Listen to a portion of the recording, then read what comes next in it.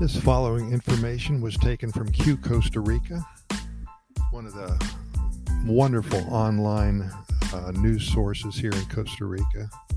I suggest you take a look at it.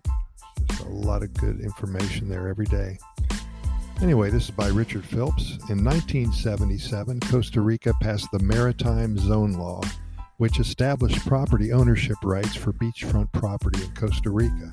Under the Costa Rica Constitution, the initial 50 meters going inland from the high tide line on beachfront properties, as established by the Costa Rica National Geographic Institute, has always been reserved for public use and enjoyment. This is an inalienable right of enjoyment which is unlikely to change in the future.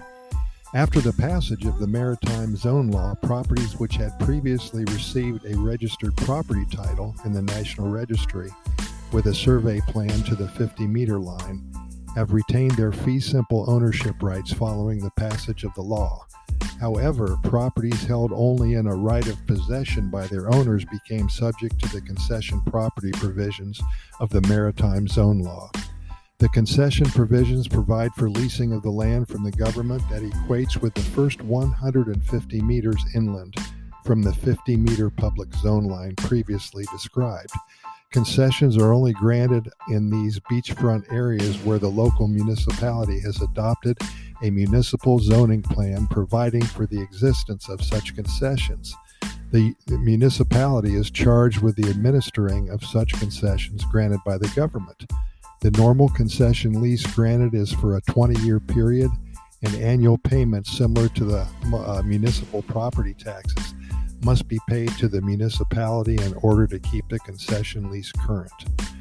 Foreigners without having had 5 years of legal residency status in Costa Rica may not own a majority interest in a concession property.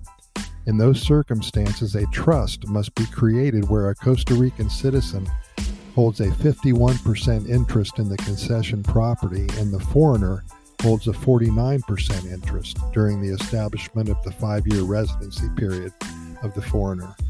Following the establishment of the 5 years of residency, the concession interest held in trust may be transferred to the foreigner in its entirety. An interesting consideration for foreigners is the testamentary disposition of such concession interest. An inheriting party must also meet the 5-year residency rule in order to acquire the entire concession property lease interest following probate, or alternatively, they would have to establish a trust holding relationship as was previously described until the residency requirement was met. Concession property interests present some unique differences from those of titled property interest. Any party seeking to acquire a concession property interest would be well advised to seek professional legal assistance from a knowledgeable real estate attorney prior to entering into any contractual arrangements. I must stress this because some of the laws in Costa Rica they aren't black and white. So you have to make sure that you have a very good real estate attorney, one who you can trust. Make sure he's been in business for a long time, and much success. We do appreciate your listening to these podcast episodes, and we'll see you tomorrow, same time.